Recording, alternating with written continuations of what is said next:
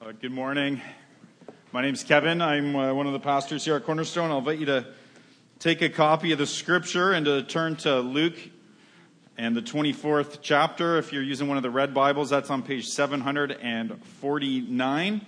Hope you're feeling better than I am today. My family and I did the Rankin Run yesterday. So, I just crushed a 5K. And I'm feeling it today. I play softball on Wednesday night. I hit a home run, and Jay Berg wondered if, as I was rounding second, if I'd make it home. So then on Saturday I went and crushed a 5K with my 5-year-old. Though truth be told, his finishing kick crushed mine. So anyhow, I'm feeling it today. I'm going to not wander probably, and we're going to read the scripture about this love that's vast as the ocean. And it's my privilege this morning to open that text, this great text of Jesus meeting two of his disciples on the Emmaus Road for us this morning as part of our Meals with Jesus series. So Luke chapter 24, beginning at verse 13. Now the same day, two of them, that's the Easter Sunday, were going to a village called Emmaus, about 7 miles from Jerusalem. They were talking with each other about everything that had happened. As they talked and discussed these things with each other, Jesus himself came up and walked along with them, but they were kept from recognizing him. He asked them, "What are you discussing together as you walk along?" They stood still, their faces downcast.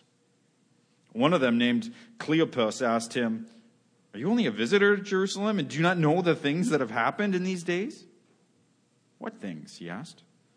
"About Jesus of Nazareth," they replied. "He was a prophet, powerful in word and deed before God and all the people. The chief priests and our rulers handed him over to be sentenced to death, and they crucified him. But we had hoped that he was the one who was going to redeem Israel. And what's more, it's the third day since all this took place. And in addition, some of our women amazed us. They went to the tomb early this morning but didn't find his body. They came and told us that they had seen a vision of angels who said he was alive. Then some of our companions went to the tomb and found it just as the women had said, but they didn't see." He said to them, "How foolish you are and how slow of heart to believe all that the prophets have spoken. Did not the Christ have to suffer these things and then enter his glory?" And beginning with Moses and all the prophets, he explained to them what was said in all the scriptures concerning himself. As they approached the village to which they were going, Jesus acted as if he were going farther. But they urged him strongly, "Stay with us, for it's nearly evening. The day is almost over." So he went in to stay with them. And when he was at the table with them, he took bread and gave thanks and broke it and began to give it to them. Then their eyes were opened and they recognized him, and he disappeared from their sight. They asked each other, "Were not our hearts burning within us while he talked with us on the road and opened the scriptures to us?" They got up and returned at once to Jerusalem. There they found the 11 and those with them assembled together and saying, "It's true, the Lord has risen and has appeared to Simon." Then the two told what had happened on the way and how Jesus was recognized by them when he broke the bread. This is God's word. We are living in a world of disappointment. We're living in a world filled with grief and sadness. A world where our hopes are often dashed.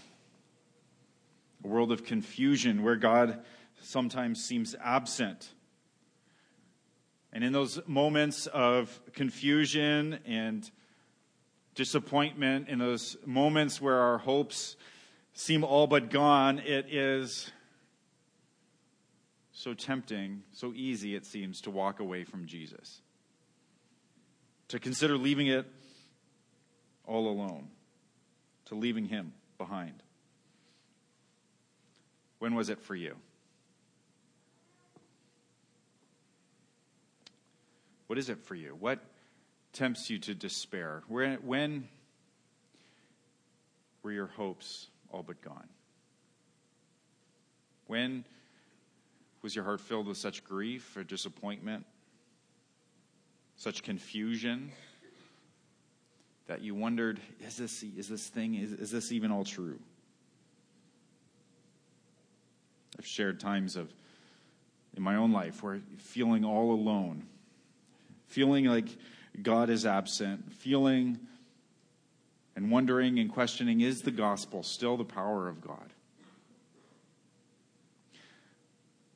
Two of Jesus' disciples are leaving town 3 days after their rabbi, their master, was crucified on a Roman cross. He had told them to stay in Jerusalem. He had told them to wait there in the holy city because he would rise again on the third day. But these disciples are leaving town. Their hopes are crushed. They're disappointed. They're confused. Jesus greets them with a question. I love that Jesus doesn't greet them on the way with a grand pronouncement of his resurrection. He greets them with a question. In fact, he greets them with two questions. What are you talking about? What are you talking about? What's on your heart? What things are you talking about? He gives them space to share their story. He's not afraid of their pain. Neither should we be. And they say, our hopes are dashed. We had hoped. We had put our hopes in this teacher. We had put our hopes in this Jesus, that he would be the one who was going to redeem Israel. We thought he was the one who was going to free us from our captors. He was going to be the one to set us free from those who enslaved us and oppressed us. We had put our hope in him. And those hopes seemed all but dashed. What have you hoped in? I had hoped our family would stick together. I had hoped this pastor would fix our church. I had hoped Obama would bring about racial reconciliation.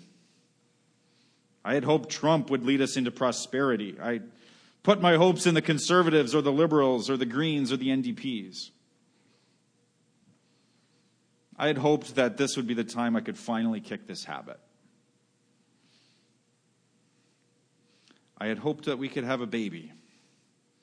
I had hoped for a wonderful marriage. Where have your hopes been crushed, leaving you in confusion? See, when we're disappointed and confused, we are tempted to leave town. Tim Chester, in his great little book called A Meal with Jesus, and he's talking about this passage, refers to two different paintings of the scene. The first painting, and it's up here on the screen, is the painting called The Kitchen Maid, or La Mulata, by Diego Velázquez. It's a front and center in the scene is the maid, the kitchen maid, who is coming to an astonished realization of who she has just fed. In the background is Jesus. He's the one on the far left with the circle around his head. It's hard to see there. And in fact, this painting, as it was sold in one of its times, someone had actually edited this painting and painted over the part there in the upper left with Jesus and his disciples, and had just kind of blended that into the wall. And they actually believe that the painting was cut. The other disciple was cut off. It was kind of altered, and it wasn't until one of the restorations, as this was sold to a new owner in Chicago, and they began to restore, they realized that the paint in the upper left was different, and they actually cleaned it and washed it, revealing the scene, which seems like our society, right? That wants to edit out any mention of Jesus, that wants to take out any thought of the possibility of anything supernatural or divine. That public discourse does not include issues of faith. We want to edit out the transcendent. We want to remove any notions of transcendency from our thinking, from our minds. And so all we're left with in the forefront is a rag. All we're left with is a servant, a slave, very likely. We live in the already but the not yet. Jesus has already risen from the dead. He's already ushering in his kingdom, but he's not yet ushered in his kingdom. He's not fully come in power. We live between Good Friday and Easter for these disciples in this times of despair and confusion and hopes, but hopes are being dashed. And we had hoped that this is the way, and I'm not sure right now. I've got these doubts. Colossians 3, Paul talks about that your life is hidden with Christ in God. And when Christ, who is your life, appears, you will also appear with him in glory. But right now, he has not yet appeared. He seems like the hidden Christ. He seems like he's been painted over. He seems like our eyes have not yet been opened. We're still confused. We still lose hope. We still are tempted to leave town. Our disappointments are real. We're not sure we can handle any more ridicule for our faith. And yet our calling as a church is to make the invisible God visible. Our calling as a church is to make the real Jesus non-ignorable in Niagara and far beyond. How do we do that? How can we make the invisible God visible? How can we make the real Jesus non-ignorable? Make him pressing and compelling in our day and in our time? Well, two thoughts from this passage of Scripture. The first is that the real Jesus is revealed through his word. The real Jesus is revealed through his word. We live in this post-Christian society where God and his word is not taken seriously, and yet we are called not to despair. As Jesus meets these discouraged and confused disciples on the road, he doesn't come with, it's interesting, he doesn't come with a display of his power or even a revelation of, hey, look, I'm really Jesus alive from the dead. He comes and conducts a Bible study. That might seem surprising to us. He exposits the Scripture. He opens the Scriptures, and they say that it made their hearts burn. That as the Scriptures were opened to them, as he taught them the Scriptures, their hearts burned within them. This is true. This is real. They became convinced. You see, their hopes were dashed because Jesus had died, and a dead Messiah cannot save anyone, they had thought. But Jesus opens the Scriptures and the Scriptures say the Messiah must suffer and die. They thought the cross proved that Jesus could not be the Messiah, and Jesus shows them the Scripture proves that the cross proves that he is. You know, and the Gospel of Luke is full of this teaching that the Scriptures are sufficient. The Scriptures are sufficient for us. They're a sufficient revelation of who God is and who Jesus is.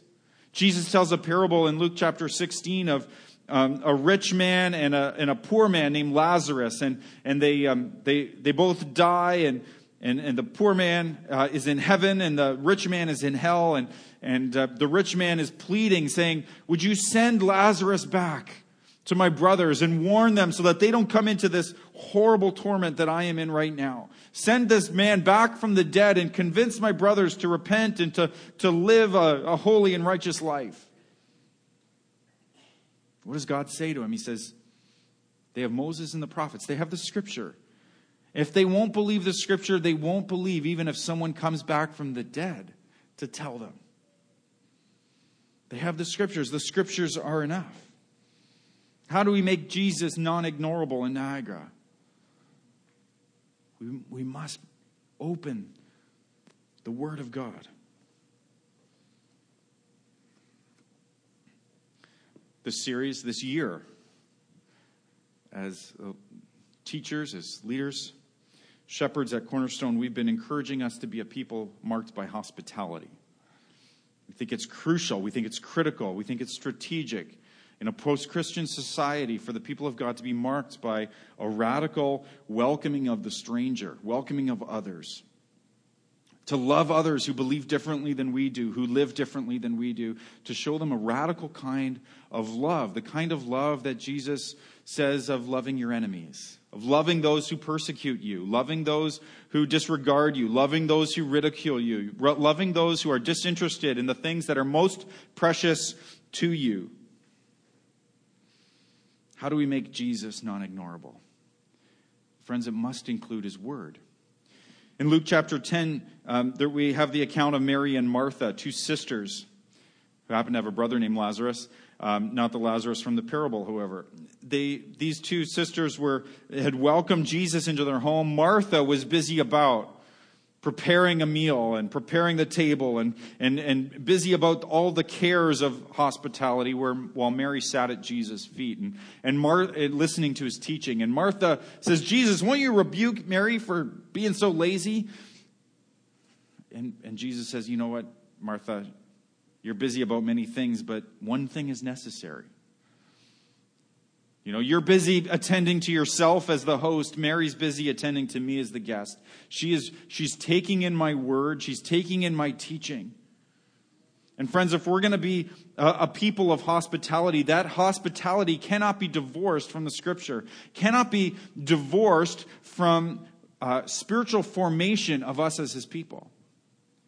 You know, the call that we're giving to us as a people to open our homes, to open the doors of our community to those who are different, to love the stranger well, is meaningless if we are not a people formed by the Word of God. If we're not a people of virtue. If we're not a people of wisdom. And those virtues of love and compassion and hospitality and all of those virtues of wisdom they don't happen by accident. They happen through habits. They happen through the formational habits of daily intaking the Scripture, intaking the Word of God. They happen through private and corporate prayer. They happen through the habits of private and corporate worship. That's through the habits is how our character is formed, how our virtue is formed, how our wisdom is formed. Through community, through confessing our sins to one another, through fasting and prayer. You see, hospitality that's not marked by this intake of the Word of God to form us, to change us, to challenge us, to reawaken love within us. Hospitality that doesn't have that at the center is meaningless. That's a hospitality of accommodation where we just, as a church, we just go hang out with the world and become just like the world. So as a people of hospitality, we want to avoid, the work of fortification where, the church withdraws from the world, polices its borders, and just withdraws. But we also don't want to be an accommodation, a work of accommodation where we just go hang out with the world and become and identify just like it. We want to be a people of invitation who are able to make the real Jesus non-ignorable through the compelling nature of the message of Jesus and the beauty of our lives that have been formed as we're in his presence, as we sit at his teaching, as we embrace his truth, as we confess our sin, as we humble ourselves. That's what makes the real Jesus non-ignorable. That's what's going to compel people to consider Jesus. And so Jesus is revealed through his word. And we must, as a church, must remain committed to the authority, to the inspiration, to the inerrancy of the Scripture. The power of the gospel. Secondly, though, Jesus is revealed around the table. Jesus is revealed through his word, but he's also revealed around the table. Right? Their eyes were opened at the table because the Scriptures were opened on the road, right? We can't divorce the two. It's not just that they got together, had a nice meal and had too many glasses of wine and, oh yeah, you are Jesus. It wasn't some mystical experience at all like that. It was their eyes were opened around the table because their hearts were burning and the Scriptures were opened on the road. It's a both and. But their testimony is certainly, as they went back to Jerusalem, in verse 35, their testimony is that how he was recognized by them. He was made known to them, it says literally. He was made known to them in the breaking of the bread. That's their testimony. That as they broke bread together, as they were hosted by him, as they experienced friendship with him, that's when he made himself known. It's in community that Jesus is made known.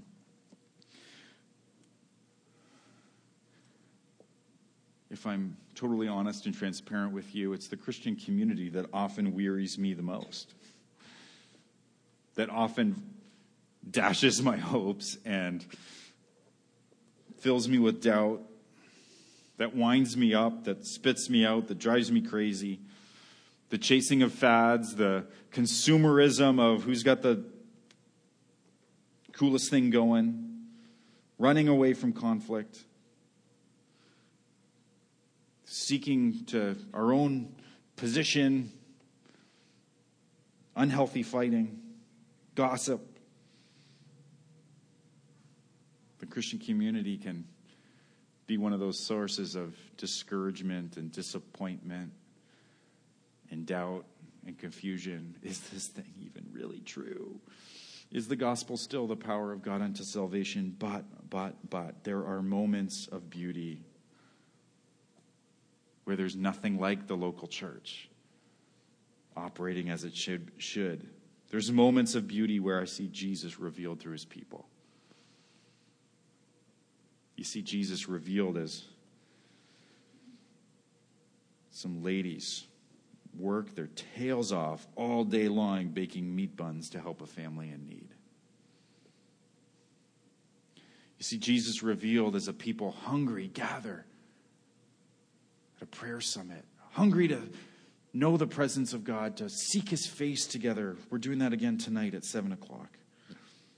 We see Jesus revealed through his people as we sacrificial generosity of his people to help those in need around the world, to declare the gospel, to rally together, to be the church. We see the beauty of Jesus revealed through his people and hearts burning for the word of God, confessing sins to one another, welcoming others, being family to one another. Yeah, the local church is far from perfect. And the local church may be one of those things that cause you to despair, fill you with disappointment and confusion. But friends, the local church, when it's working, is the revelation of Jesus. See, we need a theology that undergirds this. We need a theology that can stand this revelation of Jesus through his word and around the table. And I've been reflecting a lot about that, about a theology of hospitality this year, really. I'm not a theologian, at least not a professional one. But I've become convicted and convinced of a few things, a few convictions. And the first is that one of the fundamental revelations of who God is in the Scripture is that God is a yearning host. He's a yearning host. He's a host that has this great desire to welcome, to gather us around his table, to be friends, to show his love to us. That I think that is actually one of the very fundamental revelations of who God is that he is a yearning host.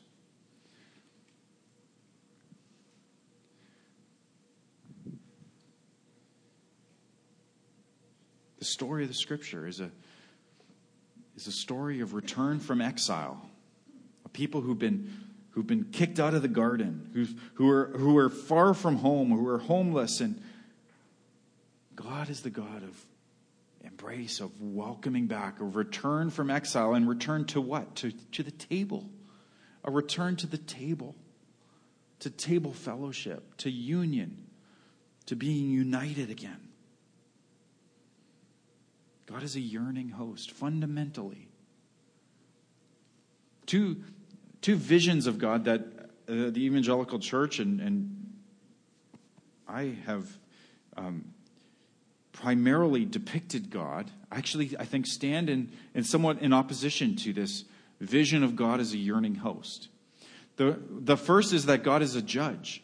This vision that God is primarily and fundamentally a judge, that God looks at people and goes through a process of evaluation that will lead either to vindication or condemnation. And that's the vision that we put forward of God to this world, is that he's a judge. He's primarily a judge. And you either have to be forgiven of your sins or you're going to be condemned for your sins. You say, well, that sounds really true, Kevin. Are you... I'm a little bit uncomfortable where you're going theologically right now. God is a judge. He does reveal himself as a judge, but it's not primarily as a judge. It's not fundamentally as a judge. In fact, his judgment is against that which gets in the way of hospitality, of his hosting. He judges most severely that which gets in the way of him being a host.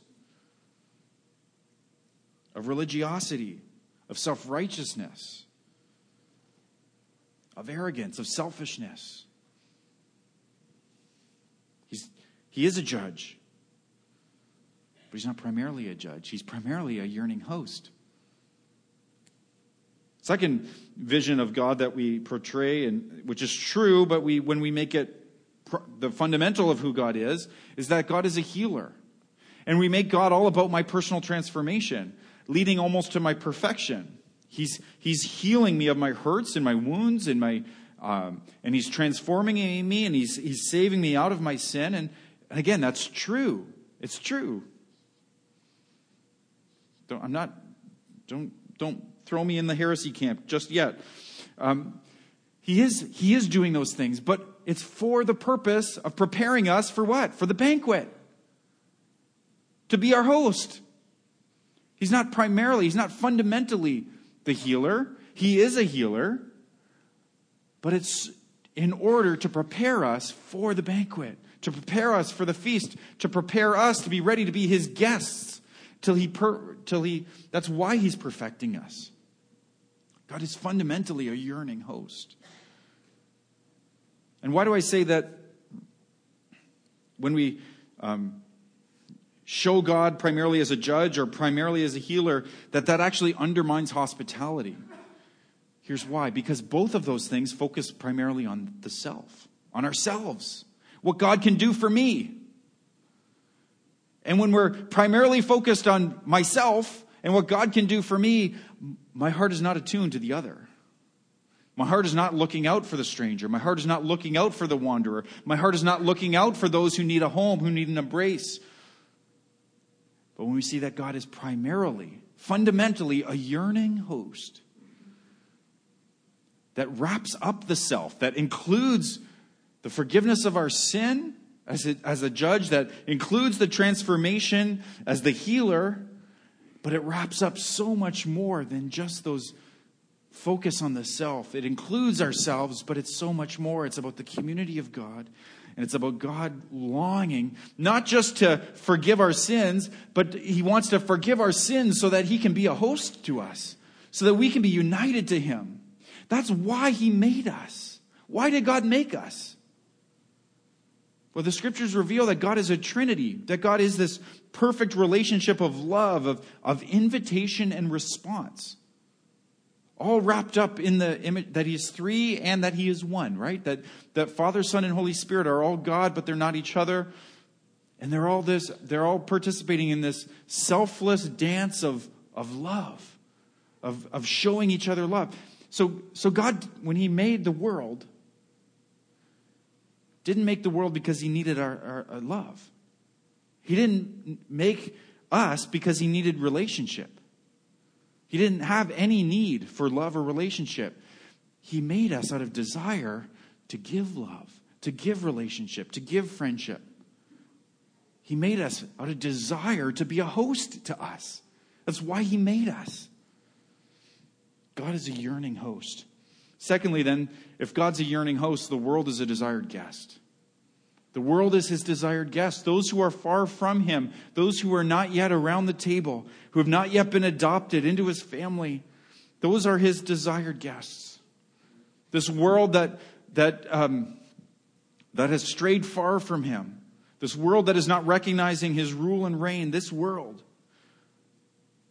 is not primarily the object of his wrath and anger. It's primarily the object of his love and his desire. And his anger, his wrath is actually at that which gets in the way of hospitality, of him being the host to us.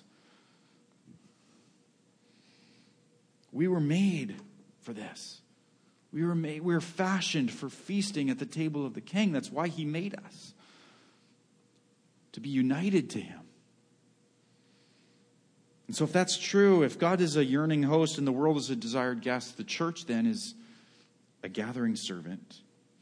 The church exists to bring and invite others in around the table.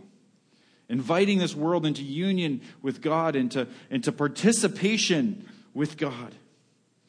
In Jesus, we see this most beautifully shown in Jesus as he says, "Come, follow me," as he walks into a funeral and raises someone from the dead, as he walks into the home of people far from God and says, "Come on in, you're in the family." Now, this requires wisdom and virtue, as I've mentioned, and it entails danger. I mentioned that Tim Chester references 2 paintings of this theme.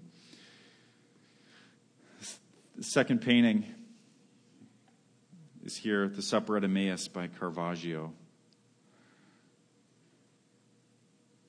Isn't it a beautiful painting? And Chester points out this painting is all made, is the whole point of it is to draw you in. See the man on the left pulling his chair back?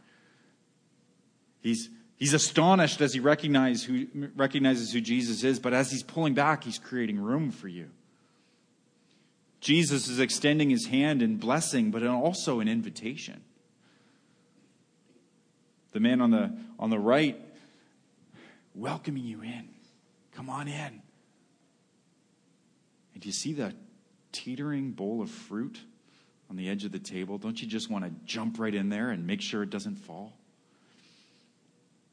That's what this supper is all about, is inviting you in, is pulling you in to what God is doing, to be be part of the gathering servant, to be those who gather people from every tribe, tongue, nation, people who are far from God, people whose lives are messed up and broken, and gathering them around the table, inviting them, not running away, not being just like them, but inviting them.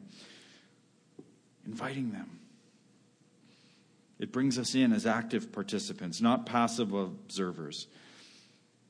The story of the road to Emmaus calls us to involvement, to participation. You see, these 2 disciples, they meet Jesus and their lives change and their actions change, right? Instead of bedding down in the town of Emmaus, they get back on the road and do the exact thing that they urged Jesus not to do because it was so dangerous to travel at night. They get back, and now they had, in the morning as they left Jerusalem, they had been followers of an executed traitor, fleeing arrest. But now they're returning as missionaries with great news and an invitation. So this morning, maybe your hopes are dashed. Maybe you're filled with confusion and disappointment. Maybe you're ready to give it all up. You're tempted to walk away from the community of faith. You're tempted to walk away from a life of faith in Jesus. This morning, hear the invitation of Jesus. Come to me. Come around my table. Gather around my table. Do you want to know me? Get into my word. I'm going to reveal myself to you through my word. Do you want to know me? I'm going to reveal myself around the table, around table fellowship. So don't let church and the community of faith be something peripheral in your life. Don't allow the church to be peripheral in your life. If the church of Jesus is peripheral in your life, you will not experience the presence of Jesus, the revelation of Jesus to calm our doubts. So see him in his word. See him around the table. If you're considering Jesus, we would invite you into that community. to experience and to explore who Jesus is. We think the best way, the best place for you to examine and explore who Jesus is and what a life in following him entails is inside a community that takes him seriously, that takes his word seriously, that wants to go all in with him. And so we'd invite you in. We'd invite you into that to explore as to who Jesus is and all that he is doing in this world, and what he wants to do in your life and in our collective lives and in our region. And so would you pray with me? So Father in heaven, would you, as the yearning host, gather your desired guests today. We want to be your guests. Before we want to host others, Lord, we want to be guests at your table to receive the message and the love and the transforming grace that we need.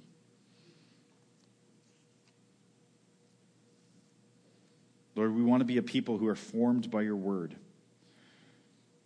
by taking in your scripture, by private and corporate prayer, private and corporate worship, and fasting and community and confessing our sins, so that we would love well, that we be formed as a people who have love, be a people of truth, a people of grace. So call us in, Lord. Pull us in to the story that you're writing. We ask this in the name of Jesus, our King. Amen.